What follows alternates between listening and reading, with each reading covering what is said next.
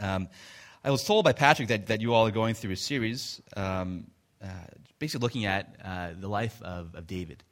And I think that's really awesome because David, is I think it's a great, he's a great character in history and the Bible.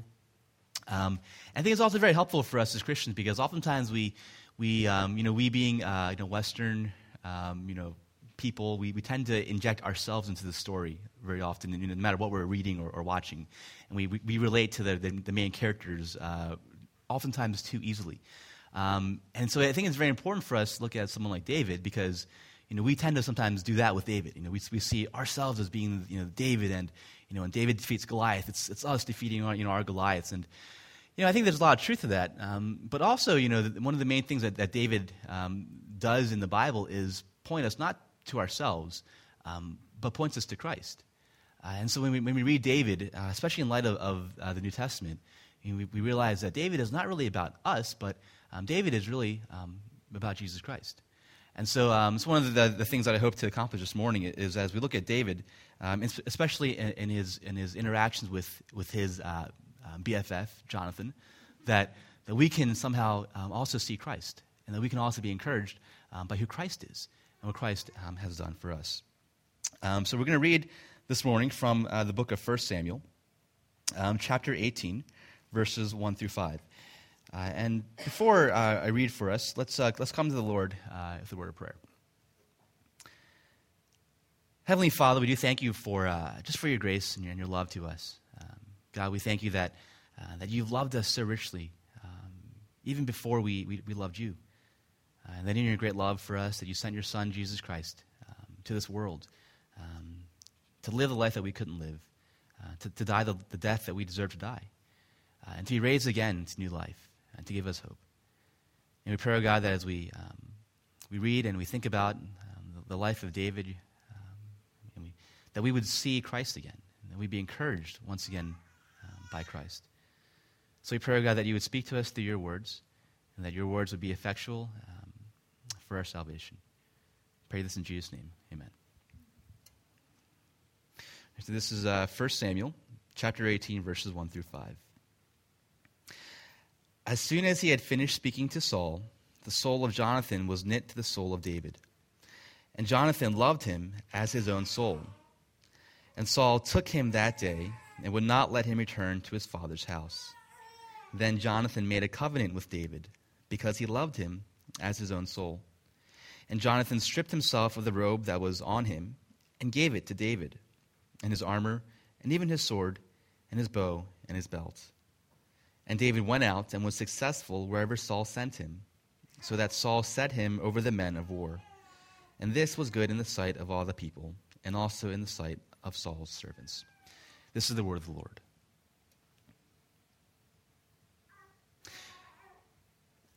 Just a quick show of hands. How many of us have seen the movie The Boy in the Striped Pajamas?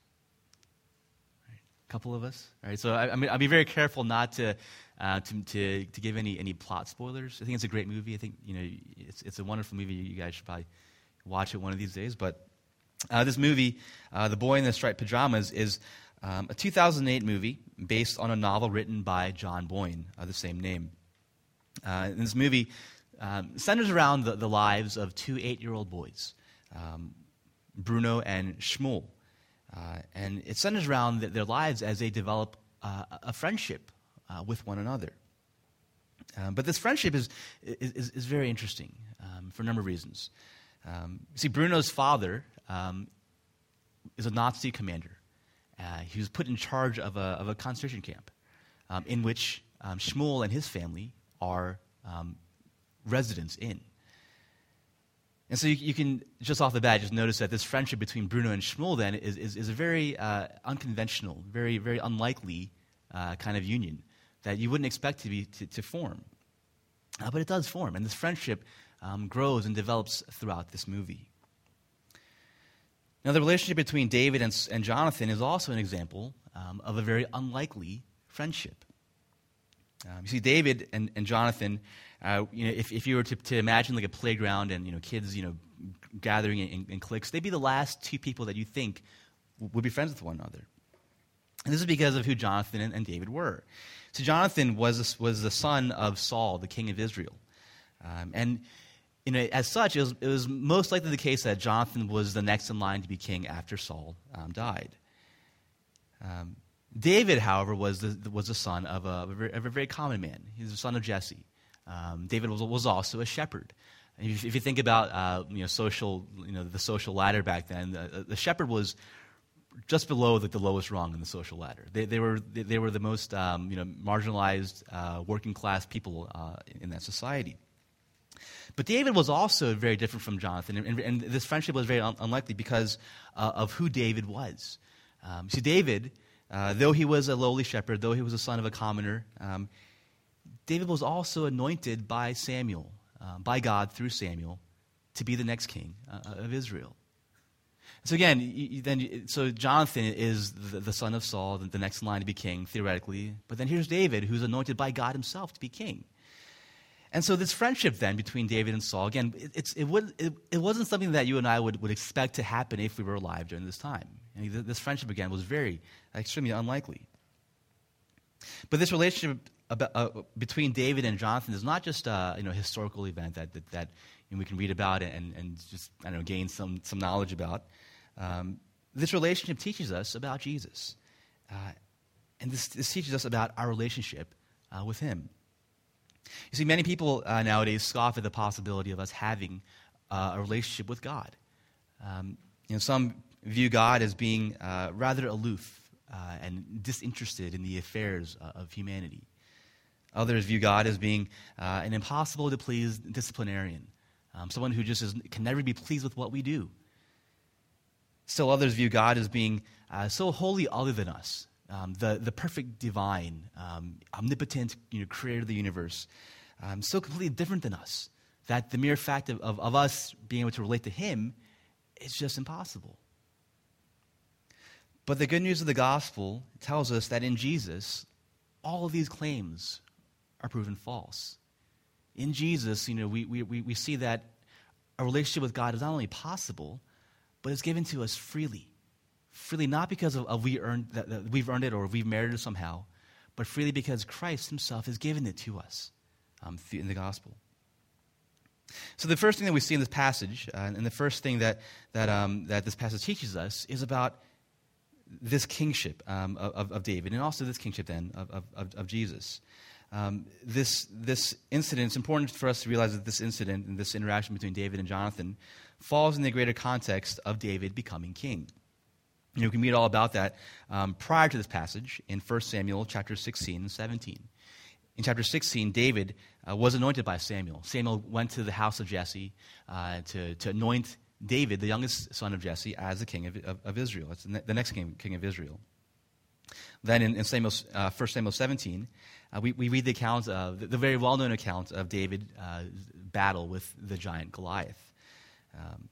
Now, both of these events, again, kind of are built upon the fact that David is the next king of Israel, confirmations that David is the king of Israel. And then after this passage, in 1 Samuel 22 and 23 and following, there are many more confirmations of the fact that David is the next king of Israel. In 1 Samuel 22, David gains an army of followers, men who are marginalized, criminals, outcasts who choose to follow David instead of following Saul. And in 1 Samuel 23, David and his ragtag army gain military defeats against the Philistines and other enemies. And then finally in 2 Samuel 2, David becomes king of Israel. And in this passage even, we see confirmations. And again, this building, these building proofs that David is in fact the next king of Israel. And we see that in a couple of places. We see that the fact that David gains the approval of both Saul and Jonathan. We're told in verse 2 that on that very day, Saul took David into his own household, basically making David equal to one of his sons, in like a de facto adoption of David. And of course, we see also Jonathan's approval of David as well. We also see here in this passage that David became a military leader. Saul set him over the men of war. And that this action was not only approved by Saul and Jonathan and the men of war, but this action was very good in the sight of all the people. And so we see here, again, this confirmation all throughout Israel that David was, the king of Israel, that he was, on the trajectory to being installed as a king of Israel. Now, David's ascension to the throne of Israel foreshadows for us Jesus' own ascension to his position as our king. Jesus is the second person of the Trinity. And this fact is true from eternity past, and it will be true to eternity future.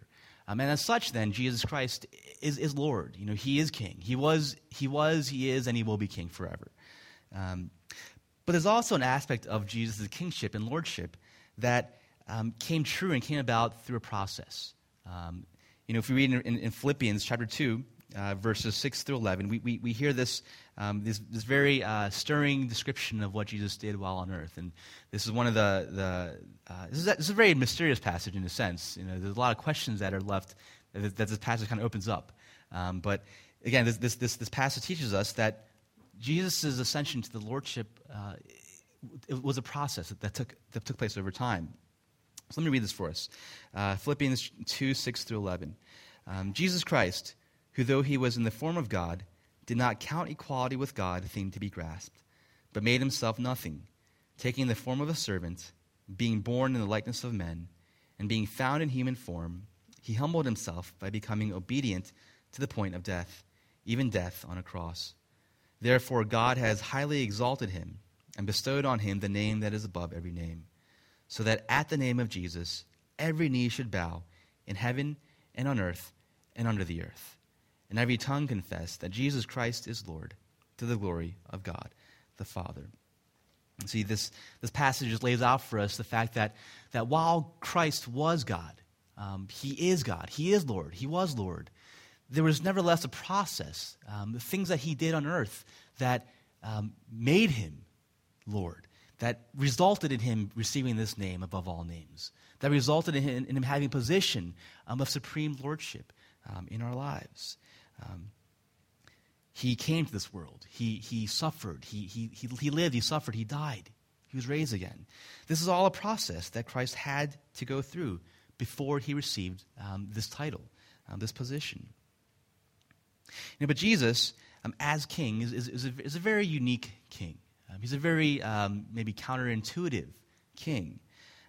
He isn't a domineering, authoritarian king. When we think about kings, we may think about, a guy who just sets all the rules and kind of is very, very concerned about justice and being right. And, you don't want to cross the king. You don't want to, we think about maybe Alice in Wonderland, going to Wonderland and everyone, whenever, someone messes up, it's off with their head, right? The queen of cards is just so unmerciful and unmoving. But that is not the kind of monarch and the kind of king that Jesus is. Instead, Jesus is a very friendly king. Now, I don't mean in like the Casper the Ghost kind of friendly thing. Jesus isn't a nice guy. He's not a nice king. Instead, as a friendly king, Jesus is both our king and our friend. And we see that in this passage because this passage also teaches us about this friendship between David and Jonathan. This passage tells us that Jonathan and David enjoyed a very unique kind of intimacy. We're told that in verse 1 that the soul of Jonathan was knit to the soul of David. And as a result, Jonathan loved him as his own soul. Now, I think the modern term for this kind of relationship that we see in David and Jonathan is a bromance. If I can say that about Jesus, about David had a bromance with Jonathan. Ben Affleck and Matt Damon. Felix and Oscar. Troy and Abed. Even Bert and Ernie. Right? These are all examples of a very close and intimate relationships between two men. So close and so intimate, yet not going into a sexual intimacy, simply a friendship. But a very close one, and again, a very intimate one. If you are a guy in here and you have a best friend, don't be ashamed to say that you're in a bromance. It's okay for us to have close friends. Guys who we can call whenever we need to talk to someone.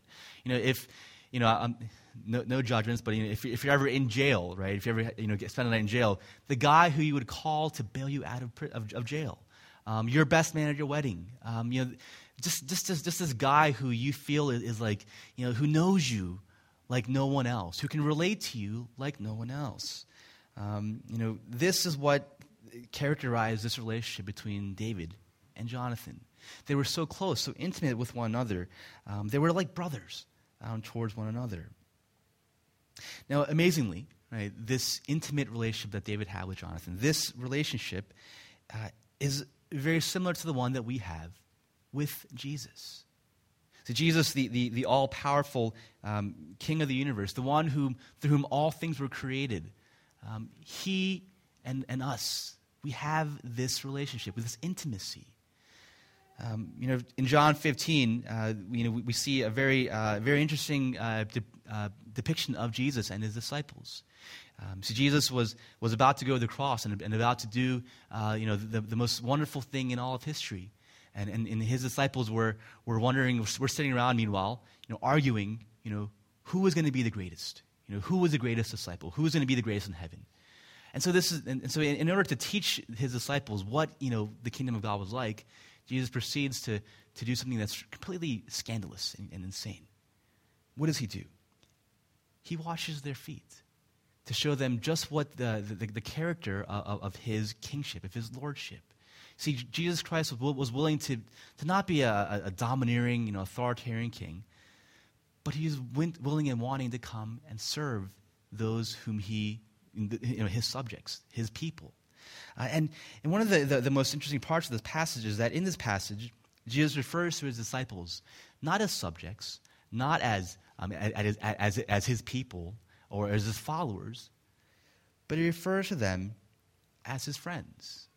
Jesus calls his disciples, this group of bumbling, stumbling, idiots, those who messed up constantly, those who doubted his identity as Christ, he called them his friends.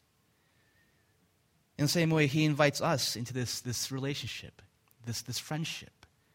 He invites us into this intimacy that he shares with the Father and the Holy Spirit, this relationship that existed from eternity past, and then it will exist forever. Jesus Christ invites us into this relationship, into this intimacy with God himself. But we also see here that since we are in this relationship with God and with Jesus, that we must love him. We must respond to Jesus with love. And we see that because Jonathan did things for David because of his love for him. And we see this in a couple of ways. In verse 2, we're told that Jonathan made a covenant with David because he loved him as his own soul. Now, every human interaction that can possibly be had here on earth is governed by a covenant. For example, if we go to the gas station to purchase gas, what do? We go to the gas attendant and we hand them a $20 bill, and then that person turns on the gas for us to pump. We have an obligation in the covenants to pay the money, and that person has an obligation to give us gas. When we're driving on a busy road, we resolve and we promise to stay in our lane. Meanwhile, trusting that other drivers also are going to uphold their end of the covenant and stay in their lanes and not come over and bash us. And so covenants, are things that we may not even realize, or they aren't formalized necessarily all the time, but sometimes they are. In a marriage, we make a covenant, a very public, a very formalized covenant with our spouse to love them, to be faithful to them. For better or for worse, till death do us part. Now, friendships also require covenants. Again, sometimes they're very oftentimes not formalized in like a you don't have a friendship ceremony to publicly make vows to uphold this covenant. But we all know about making covenantal vows with our friends, right? Again, if we call them up every so often. We meet up with them. We trust that our friend isn't gonna betray our trust by sharing secrets that we tell them with others. We promise to be there for them whenever they need us. These vows are, though they're not explicitly stated, we make these covenantal vows with our friends. And then the details of the covenants, though the details of the covenant that David made or that Jonathan made with David are not given to us, we understand what this covenant probably entailed.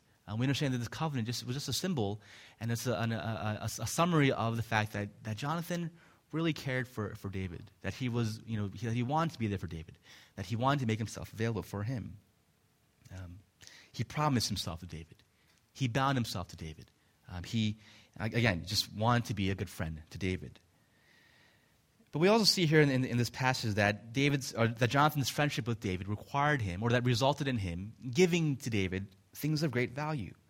In verse 3, we're told that Jonathan, or in verse 4, we're told that Jonathan stripped himself of the robe that was on him and gave it to David, and his armor, and even his sword, and his bow, and his belt. Now, we don't exactly know if Jonathan was aware of the fact that David was the next son, was anointed by Samuel to be the next king of Israel. He might have known, he may not have known. So this is not necessarily Jonathan's abdicating of the fact that he is the next king of Israel. This isn't exactly necessarily his giving the throne to David. But what it was simply, at the very least, it was his demonstration of his devotion, of his love for David. And these things that Jonathan gave to David were highly symbolic of this. This robe that Jonathan gave to David was most likely a royal robe that the son of the king would receive, the son who would become the next king would receive. The sword, the bow, and the belt were things that were used in war. And when we think about kings nowadays, we think about a guy sitting on a throne with a big pointed crown and wearing extravagant things. But back in these days, the king was a mighty warrior, the one who led his army out into battle. This was the vision and the description of the king. So these things, the sword, the bow, and the belt, were things that the king would use in battle daily. So as Jonathan, these things were things that he would use as the next king of Israel. And so these things that Jonathan gave to David are similar to things like priceless family heirlooms that we might have in our possessions. Things that we that are ours, right, and that aren't anyone else's. Right? These are things that are of great value to us. Maybe our most prized possessions. So this is what these things were to Jonathan. His most prized possessions. Things that belong to him and no one else. And the fact that Jonathan gave these things to David informs then what we must do for Jesus. Informs how we must respond to what Jesus has done for us. We must also make a covenant with Jesus. Now, the epistles in the New Testament contain instructions for us in light of our relationship with Jesus. And one of the clearest instructions that we find is found in Colossians. Colossians chapter 3, verses 8 and 12. And then let me read that for us if I can get there.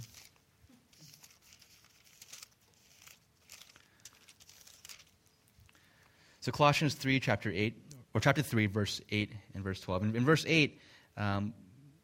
5, Paul says this. Paul says, "Put to death, therefore, what is earthly in you."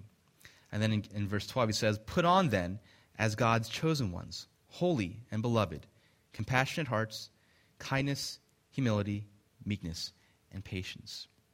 Now, again, we may or may not, realize this, but as Christians, we make very formalized covenantal vows to Jesus. When we get baptized as infants and when we get confirmed as adults or baptized as adults, we stand before the church and we vow certain things. We enter into a very explicit covenantal relationship with Jesus, promising to do things, promising to not do certain things. We make vows to Jesus, and it's very important for us to do that. But it's also very important for us to make, less explicit vows and to make a less explicit covenant with Jesus. It's important for us to do things like honor Jesus with our words and actions. Whether we are in church during worship, whether we are out with our friends on a Friday night, whether we are at work on a Thursday afternoon, our actions, our words should honor Christ, should glorify Christ. We should be meeting with him on a daily basis. Just as it'd be weird for us to not meet with our friends every so often, it's odd for us to not meet with Christ. And we can meet with Christ, through prayer and through reading the Bible. We don't need to go to, climb a mountain or go on some, pilgrimage to some far-off, distant place. We can just meet with Christ in the comforts of our own home, in the quiet of our own home, through prayer and meditating on his word. But we must also give things of great value to Jesus. And one of a very explicit way that we can do this is through our tithes and offerings. We bring money to church to give to Christ, to give to his church, so that it might be used for his glory, so that it might be used to spread the gospel to the world. We can also give, less formally, with the rest of the way that we spend our money. Do we spend money? Is it just that 10% or whatever it belongs to Christ and everything belongs to us, or is it that everything that we have belongs to Christ? Nowadays, however, money may not be the most valuable thing that we have. Their expression, time is money, I think is very relevant to us. We have time, and oftentimes time is so extremely valuable to us that we want to just, we need to micromanage our time in order, so that it goes to the most valuable places. Well, how much time do we devote to Christ? How much time is God's time, and how much time is ours? Do we just carve out a very small sliver of our week in coming to Sunday worship? And then the rest of our time throughout the week is ours. All that we have, our money, our time, we should give to Christ.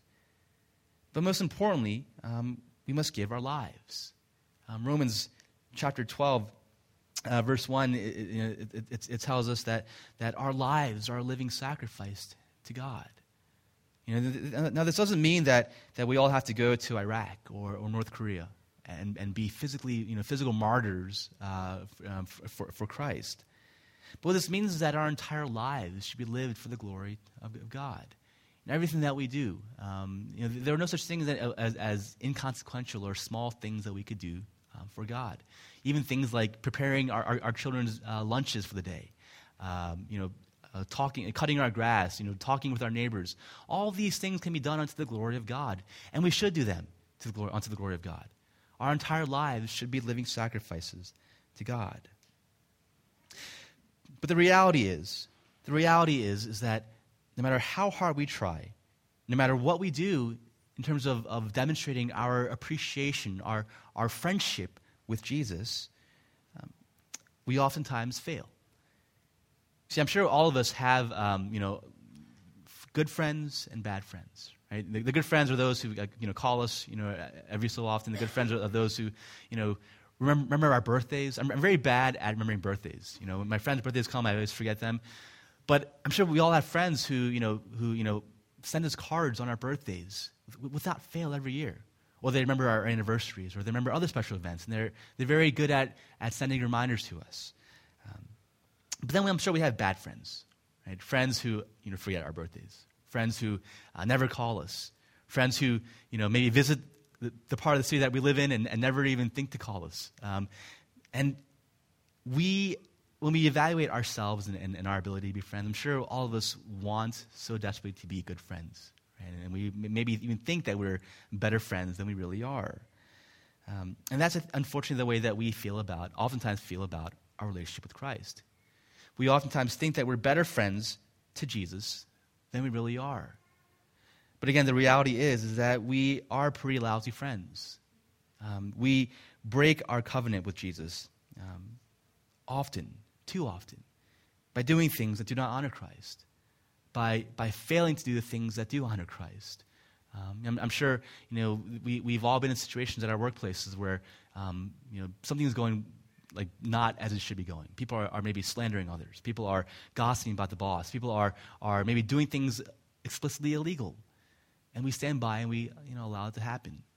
Or maybe even more terribly. People are even talking badly about our Lord and Christ and God. People are misrepresenting Christ, and yet we stand by and do nothing and let that happen.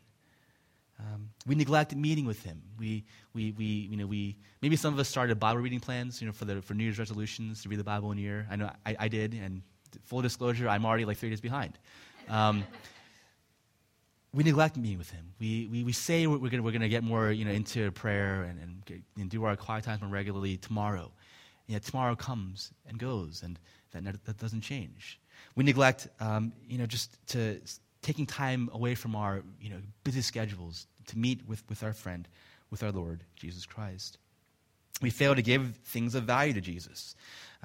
We hold on to things that we should be giving to Him. We think that this is much more. It's better that I hold on to this than give to Christ. We say that we'll give Him things, and we say that we are giving Him things that are valuable that maybe aren't so valuable.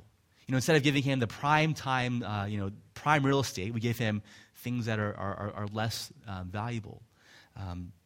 We give things to Christ begrudgingly, thinking that, I don't want to do this, but I know I have to, so I'm going to do it. We fail to give things of value to Christ. But the good news of the gospel is that Christ is the perfect friend to us. See, even though we are pretty lousy friends to Jesus, even though we fail time and time again to uphold the covenant that we made with Him, we fail to give Him things that are of value to Christ, Christ never fails. So Jesus made a covenant with us that He keeps perfectly. And one of the great, the most obvious signs of this is the sacrament of the Lord's Supper. See, Jesus Christ instituted the Lord's Supper as a sign of this covenant that He made. This covenant involved, and it wasn't just empty words that Jesus made. It wasn't just empty promises, but this covenant involved the spilling of His blood. It was sealed with the spilling of His blood, the giving of His own life. And then whenever we celebrate the Lord's Supper, we remember this. It's a physical, ongoing reminder of Jesus' covenantal love for us. And Jesus also gives us things of infinitely great value.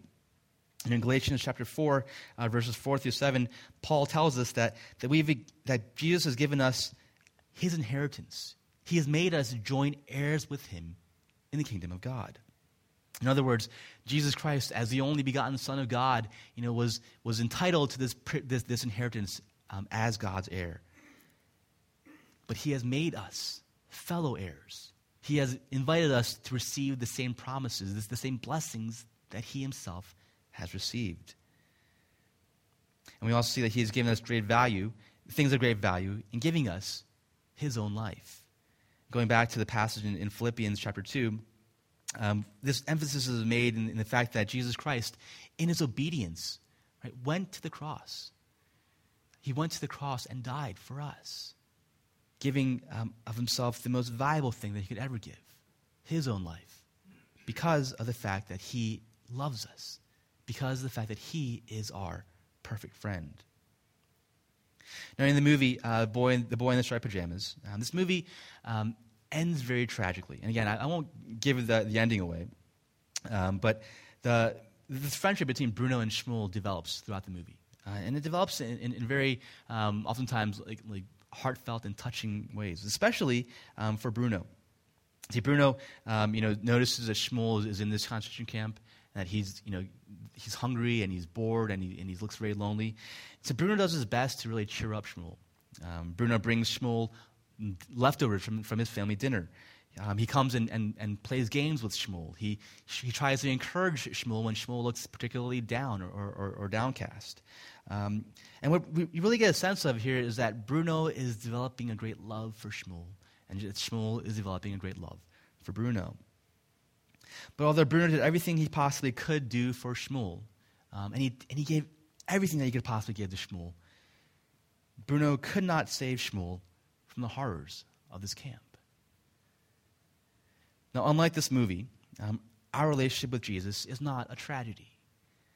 Like Bruno, Christ gave everything that He could for us. In fact, He went to the cross to die for us. But Jesus' death was not merely a sentimental or a tragic demonstration of love and friendship, because Jesus Christ did not remain in the grave. Instead, 3 days after he died, he was raised again from the dead in glory, and now sits at the right hand of God the Father as our King. This is who Christ is. This is who Christ is for us. He is our King. He is our friend. And my hope and my prayer is that for those of us who do not know Christ in this way, that you will come to know him in this way. Christ offers you this relationship with himself, with the Father, that we could never earn on our own. And he offers us freely in the gospel. For those of us who do have a relationship with Christ, my hope is that we would be encouraged, that we would be exhorted to pursue after this relationship further, that we would be encouraged when we fail to be good friends with Christ, that we'd be encouraged that Christ is a friend, that his friendship and love covers our mistakes. But also that we be exhorted to be better friends of Christ, to renew and to uphold our covenantal vows that we made to Christ, and also to give things to him that are of great value. So this is our Lord, Jesus Christ, our King and our friend.